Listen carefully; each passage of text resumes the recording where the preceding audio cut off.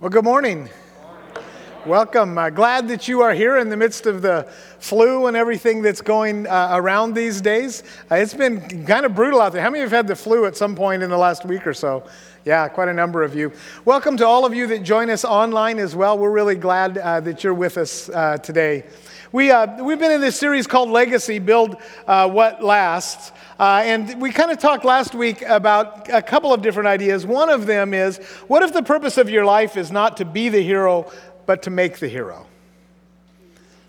What if, we just live in a world where the culture says that the whole purpose of life is to be the hero. But what if that's wrong? What if the purpose isn't to be the hero, but to make the hero? To be the one that prepares the next generation, the one that will rise up. And then kind of the other thing we talked about is, whose legacy are you? Sometimes we think about, what kind of a legacy am I going to live?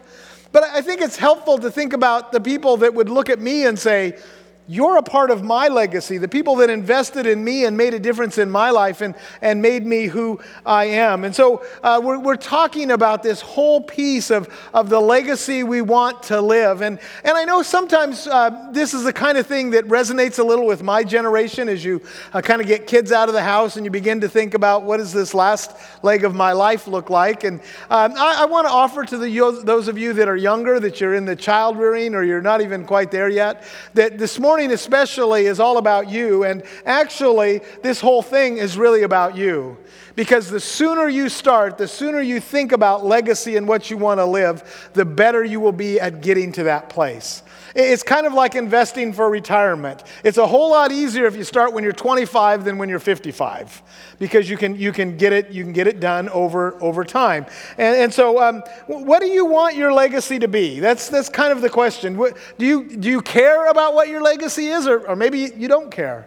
But I do, and I think most people do. And more than that, parents, your children need you to care about what kind of a legacy you leave.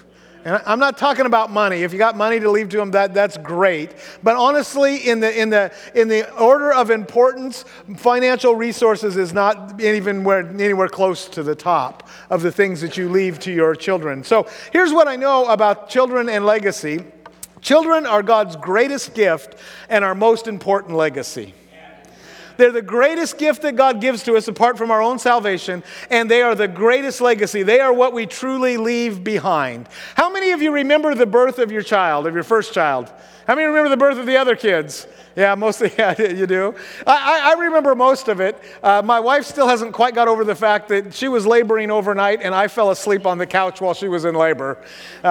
So don't bring that up with her, because that's a sore subject. And some nurse didn't help me because she came along and put a blanket over me and went, "Aw." It was like, thanks,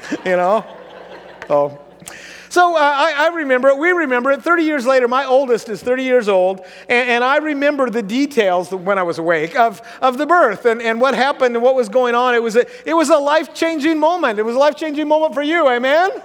You're not going to get a good night's sleep again for another 10, 15 years. And so it changes everything. It's so important. And it's powerful. There's some powerful theology that happens in the birth of a child. And it's not really the point of the sermon, but I just want to put you onto this. The idea of the two become one is absolutely captured in your children, right?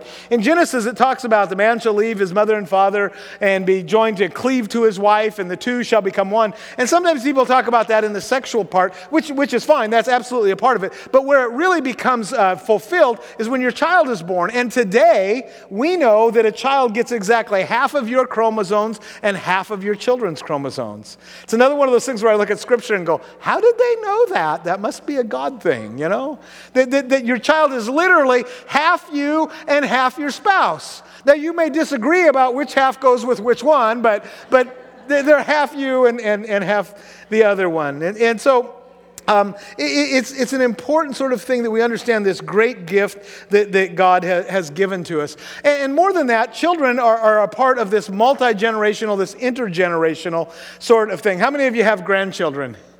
How many of you are like me, you're waiting for grandchildren at some point? Yeah, we're like, please, God, sometime. Grandchildren, I have discovered, change people.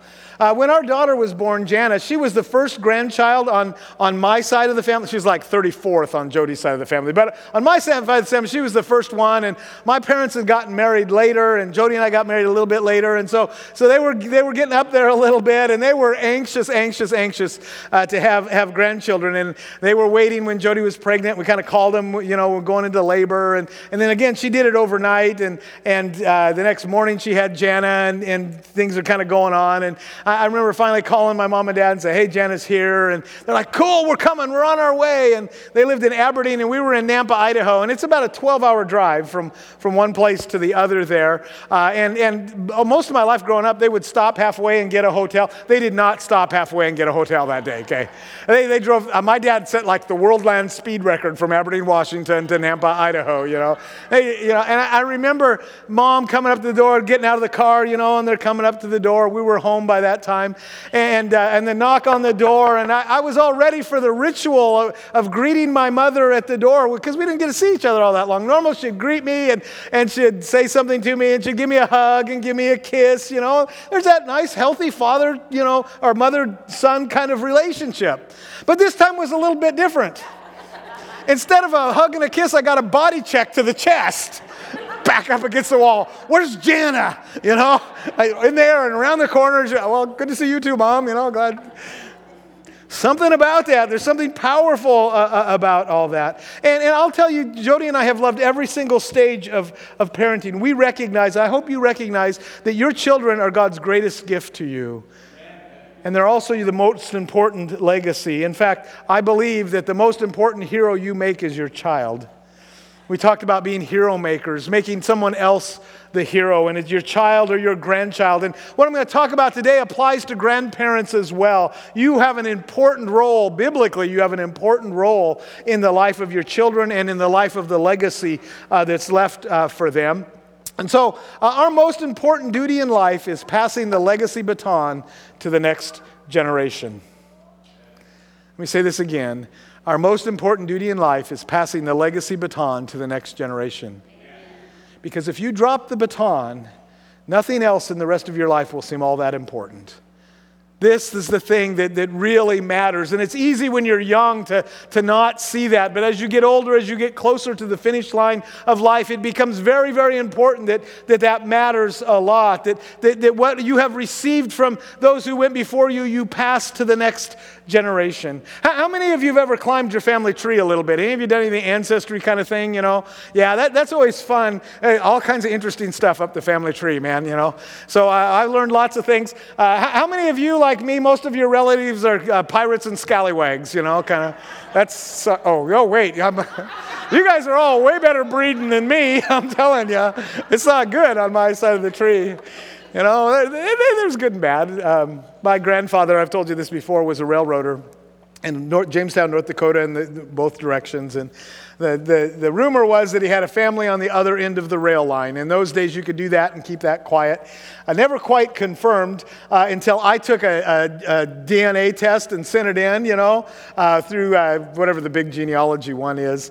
And some months later, I got a phone call that said, "Hi, I think we're cousins." It's like, yep, rumor confirmed, sure enough. He had other side. But that wasn't all that was in my grandfather. That's the part of the legacy I've rejected, okay? But there's a part of it that I've really embraced. There's a part of being a conductor. A part of his job was to have the hobos get off the train. You know how hobos would ride the trains, and it was his job to go along the top and tell them to get off and get them off there. But something interesting about his life was that he would try and do that as close to Jamestown as he could. And he'd say, "You got to get off. I got to make you jump off here, but here's where I live." And their house was about 2 blocks from the railroad tracks right there in Jamestown. "If you will go here, my wife will give you a hot meal." And so my dad has memories of sitting on the back stoop of their house and having these long conversations with all these hobos that would just be out in the yard, and Grandma was kind of serving meals to all of them. And that's a part of the legacy I love in my family. You see, in my family, there's a legacy of service to others.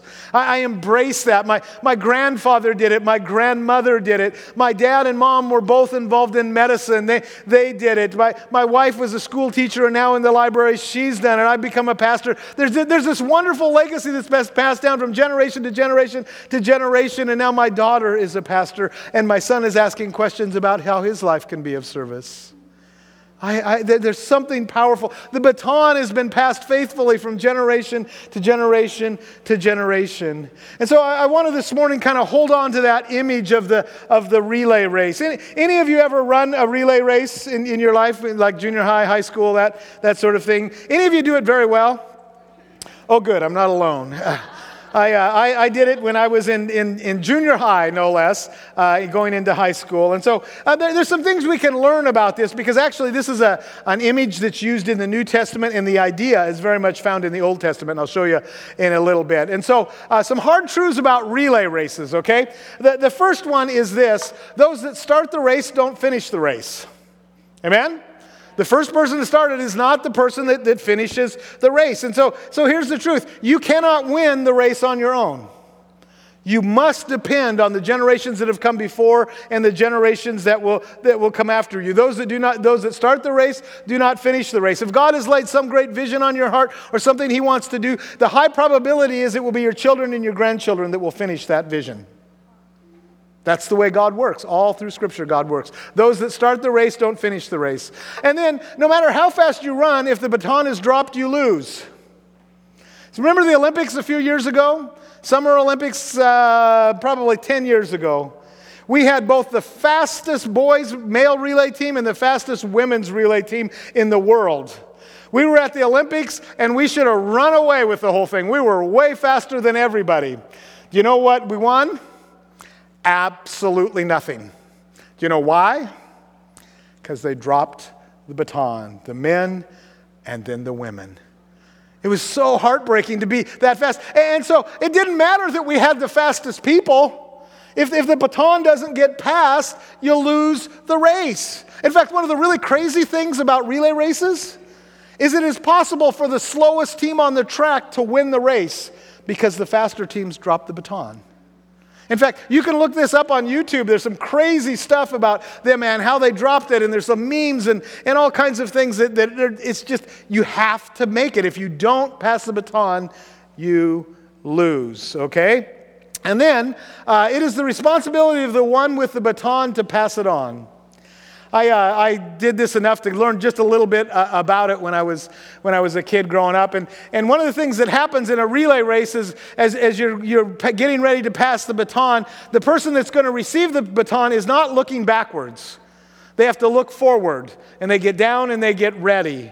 And the person who's carrying the baton, as they begin to come up on them, at least the way our coach taught it, was you yelled at them, "Go." And at that point, they would start out running as fast as they could, and they took them a while to accelerate, and you're going full blast. And then as you got closer to them, what we would have to say to them is reach. And that meant they would reach back like this, and they're still looking forward, and they're still accelerating as fast as they can go.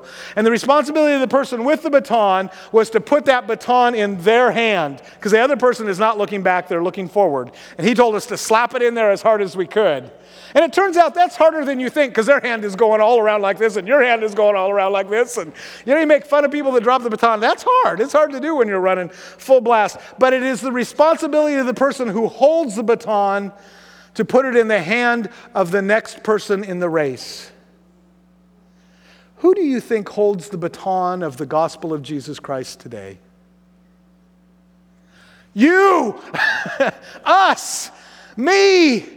Aren't you glad that the 5th grade class is not in charge of the church? They don't have the baton yet. We have the baton. So whose responsibility is to get it into the hand of that little 5th grader one day? Because one day, he's going to be the preacher.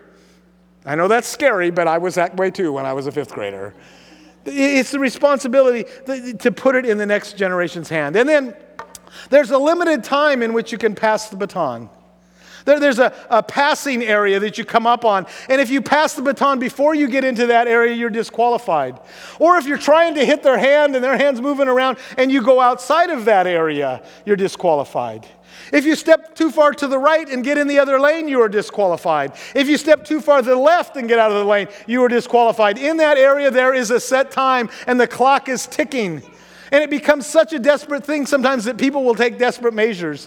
I mean, go on the internet and look at the women's relay race. You can see them take off, and she's trying to get it into the hand, but she told her to go too soon, and they're ahead. And finally, as she's coming up on the end of the passing zone, she just tosses the baton at her hand. That didn't work, by the way. Why? Because there's a time, and so too in the kingdom of God. We only have so long to pass the baton to the next generation. We're only going to live so long, and the children are only open to the message so long. We know that we have to reach them in those early children years and in the adolescent years. That's when they're open to the gospel. There's a passing zone in the kingdom of God. And then great baton passes happen because the runners were intentional. Because they practiced and they practiced and they practiced. Great baton passes do not happen by accident. They don't happen thinking, okay, we love children, but that's it. We're just going to...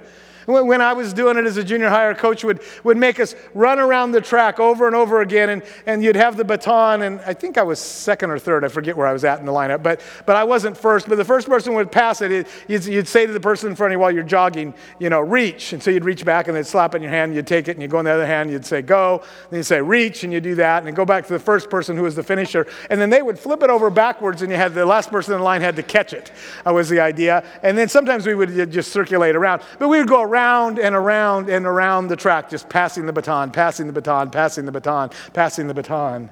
Because we knew that if you're going to do it well, you have to be intentional about it. You have to practice with it. And if we practice that much so we can pass a silly baton in junior high, how important is it that we be intentional about giving the next generation the kingdom of God? Most important thing we do, we need to be intentional. So if you have your Bibles, turn with me to Deuteronomy chapter 11.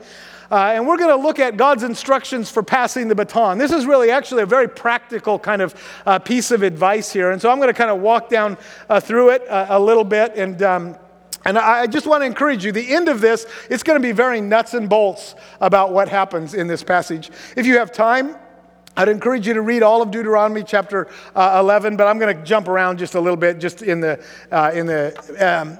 interest of time. And let me say to you, the way the Old Testament people thought about God was covenant.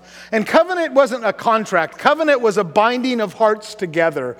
And God makes covenant with us. And so when that's what marriage is. Marriage is a covenant of life together. And so it is with this. God is covenanted with his people in this passage. And these are kind of the parts and pieces of that covenant. So beginning at verse 1, it says, love the Lord your God. Now I want to stop right there. Say, love the Lord your God. Often I hear people say, the Old Testament is all about an angry God. That is not the Old Testament. There is some of that in there, and you need to understand that culturally to understand what's going on. But from the very beginning, it has always been about loving God and loving people. It's always been about loving God and loving people. Amen. Okay, good.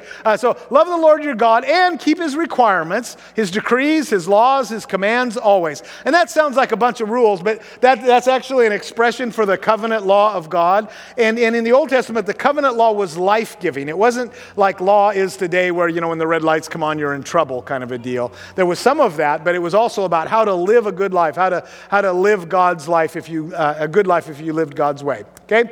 Here's the important part. Remember today that your children were not the ones who saw and experienced the discipline of the Lord your God.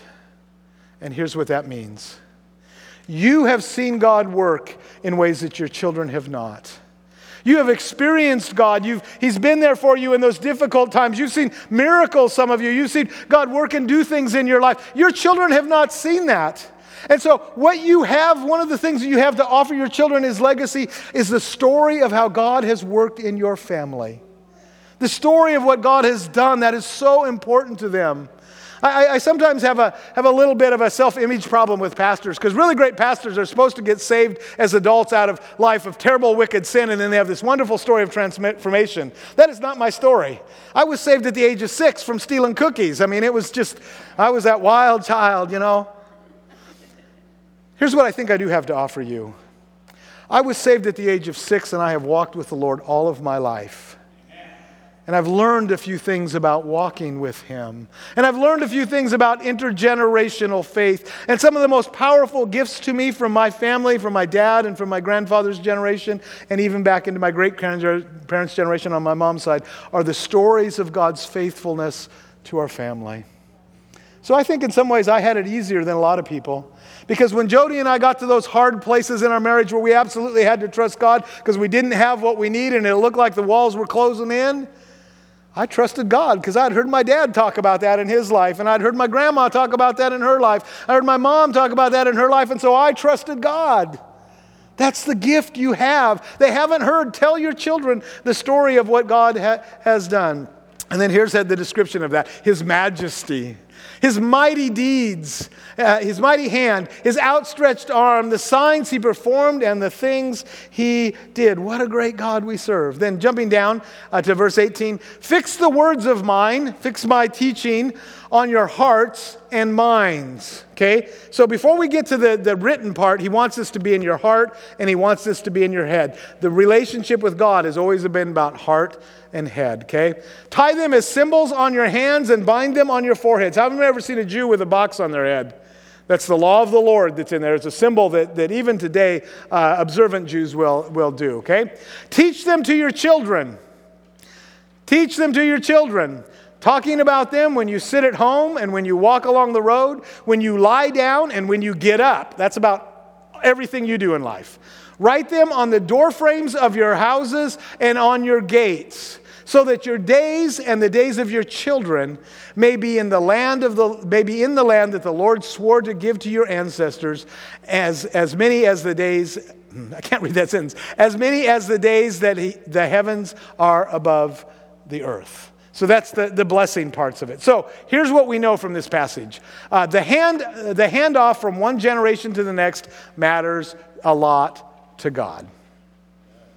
This matters to God. This isn't just a casual thing. This is important to him. Hear me, O church. Children are a sacred trust. They do not belong to you. They belong to God. They have been placed in your care and your watch care, and you are to protect them and prepare them and hand them off for what God wants to do to them. But they are a sacred trust in your hand and in your time for a certain period of time, and then it will be over. I mean, it's really a crazy thing, this raising kids. You spend your whole life pouring yourself into them so that they can be wise and smart and independent and make good adult decisions. Then they leave, and you go, wait, that's not what I had in mind. You know?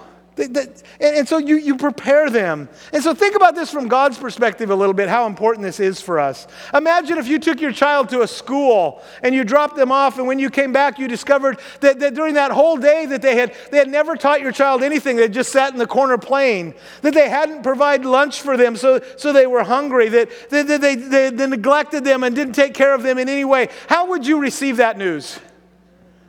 Oh, don't look like that. I can see some of you getting angry right now, okay? The mama bear's coming out like,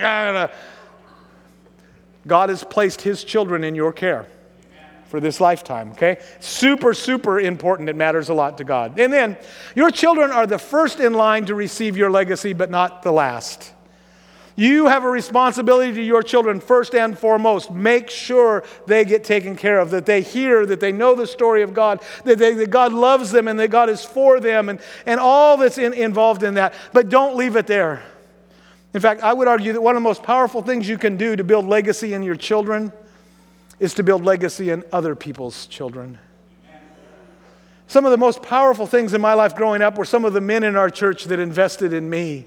They had kids of their own, but they just cared and they loved on. One of the things that was always so much fun about my dad was the one that everybody wanted to have as a dad because he was always the one that would volunteer. When I was in Scouts for a very short period of time, he was the one that would volunteer to go on the scouting trips. When we had things at church where we'd go and do stuff with the children and even with the teens, he would volunteer to be the one that goes with them. He would go with us on hikes up into the woods. He would go with us on camping trips. He always invited all of the kids over to our house, and everybody came to our house. He was always involved in our lives in volunteering and investing in the kids around his kids. And as a child, I found it terribly embarrassing.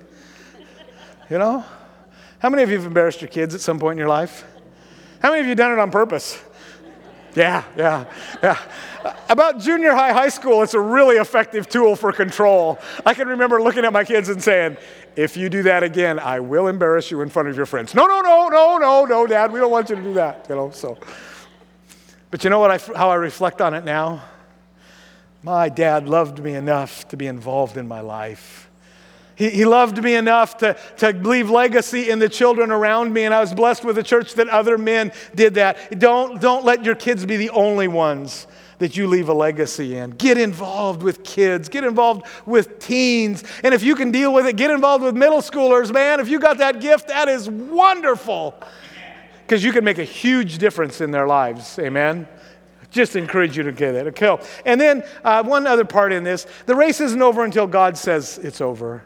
I know that some of you have grown children that are far from God. And it feels like you've done everything you can do and they're not coming back and you don't know what to do. I am here to tell you the race isn't over yet. Okay? It's only over when God says it's over. And I've had the privilege of leading people to the Lord who were gone for a long time. And by then their parents were off into heaven. And the thing they always say to me is, I wish Mom and Dad were here to see this when I came back. And so if God doesn't answer your prayers in this lifetime, please know God's not over and it's not done till God says it's done.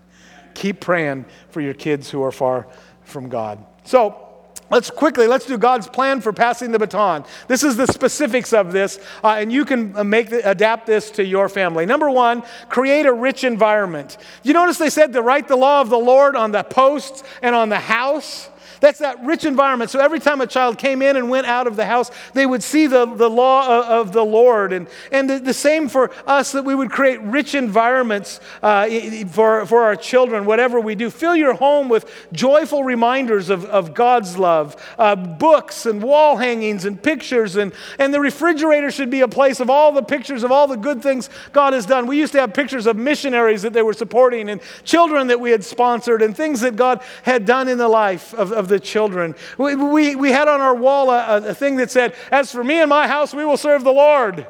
When I was a teenager, I thought that was pretty hokey. And then I became an adult, and on our house was a plaque that said, as for me and my house, we will serve the Lord. Why? Because it made a deep impression on a young man.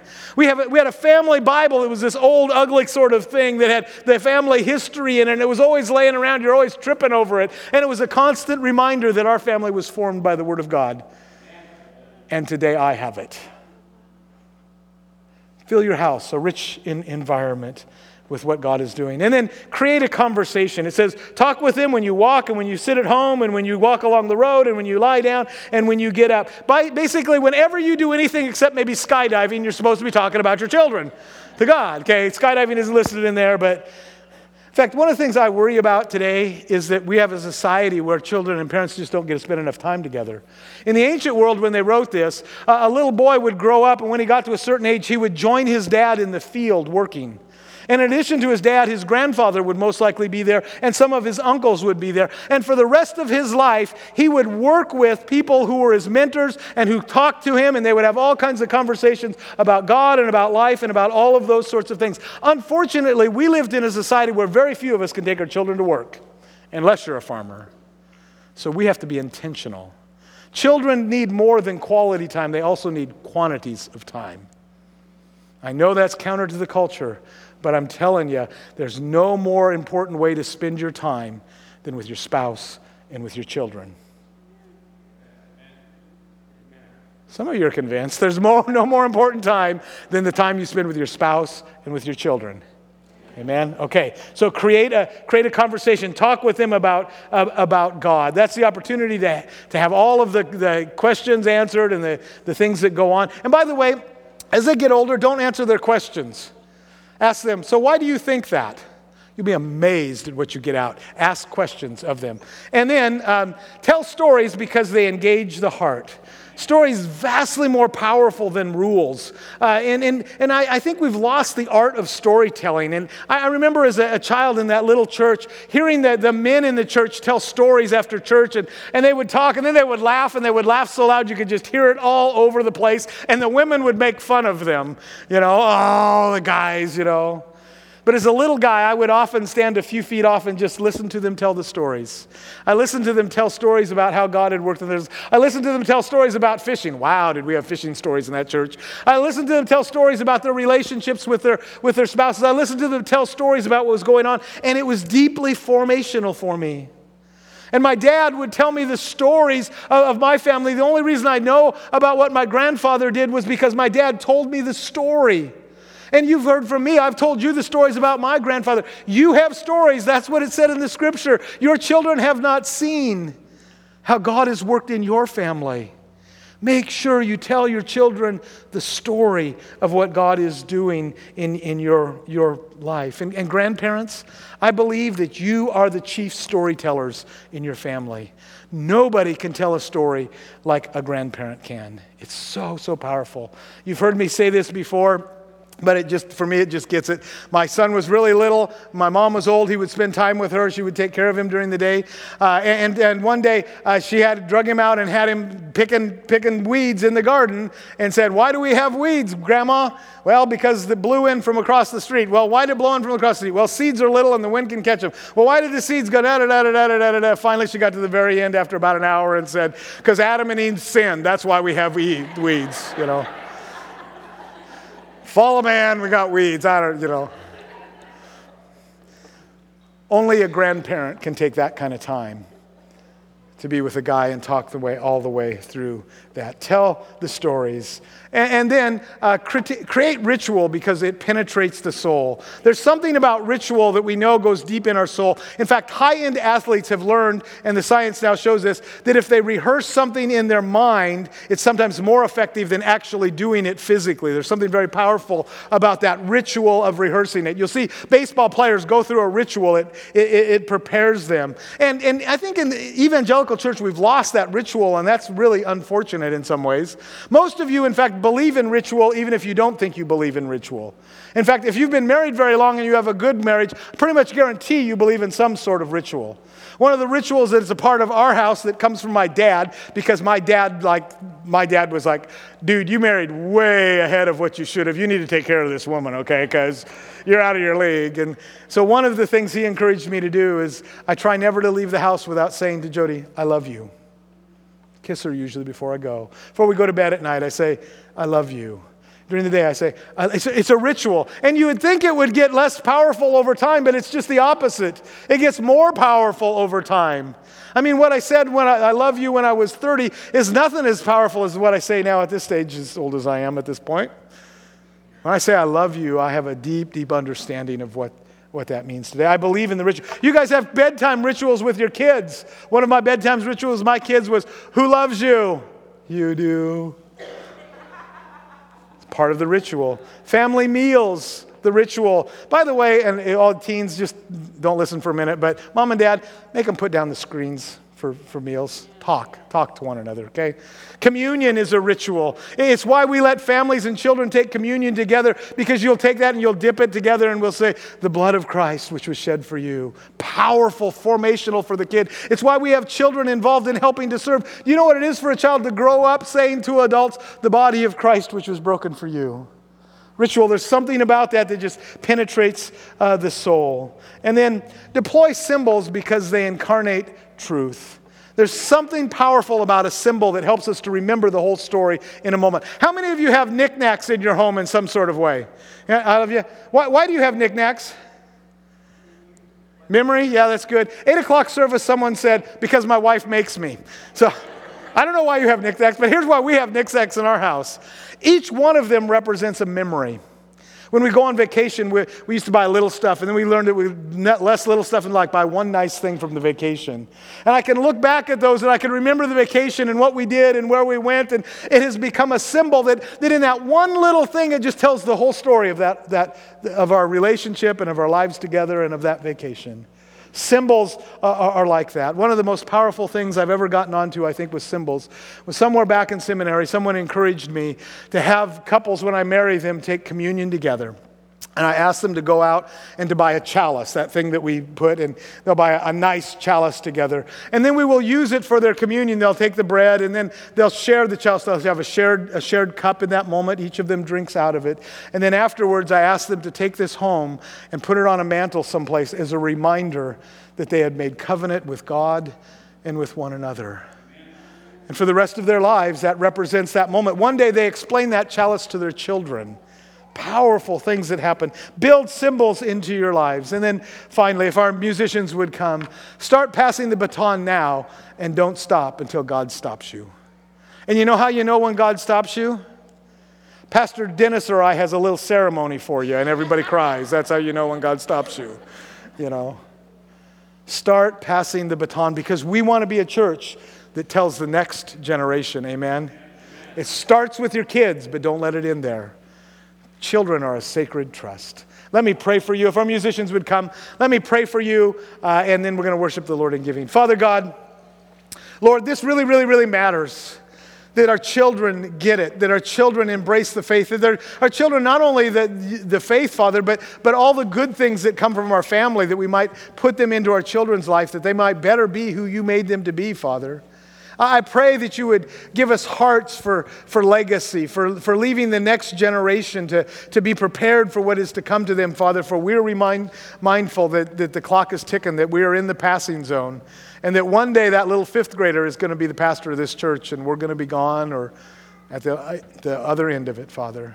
So I pray that you would make us faithful and effective at leaving a legacy that blesses and guides the next generation to your glory and to your honor. And we ask it in Jesus' name. Amen.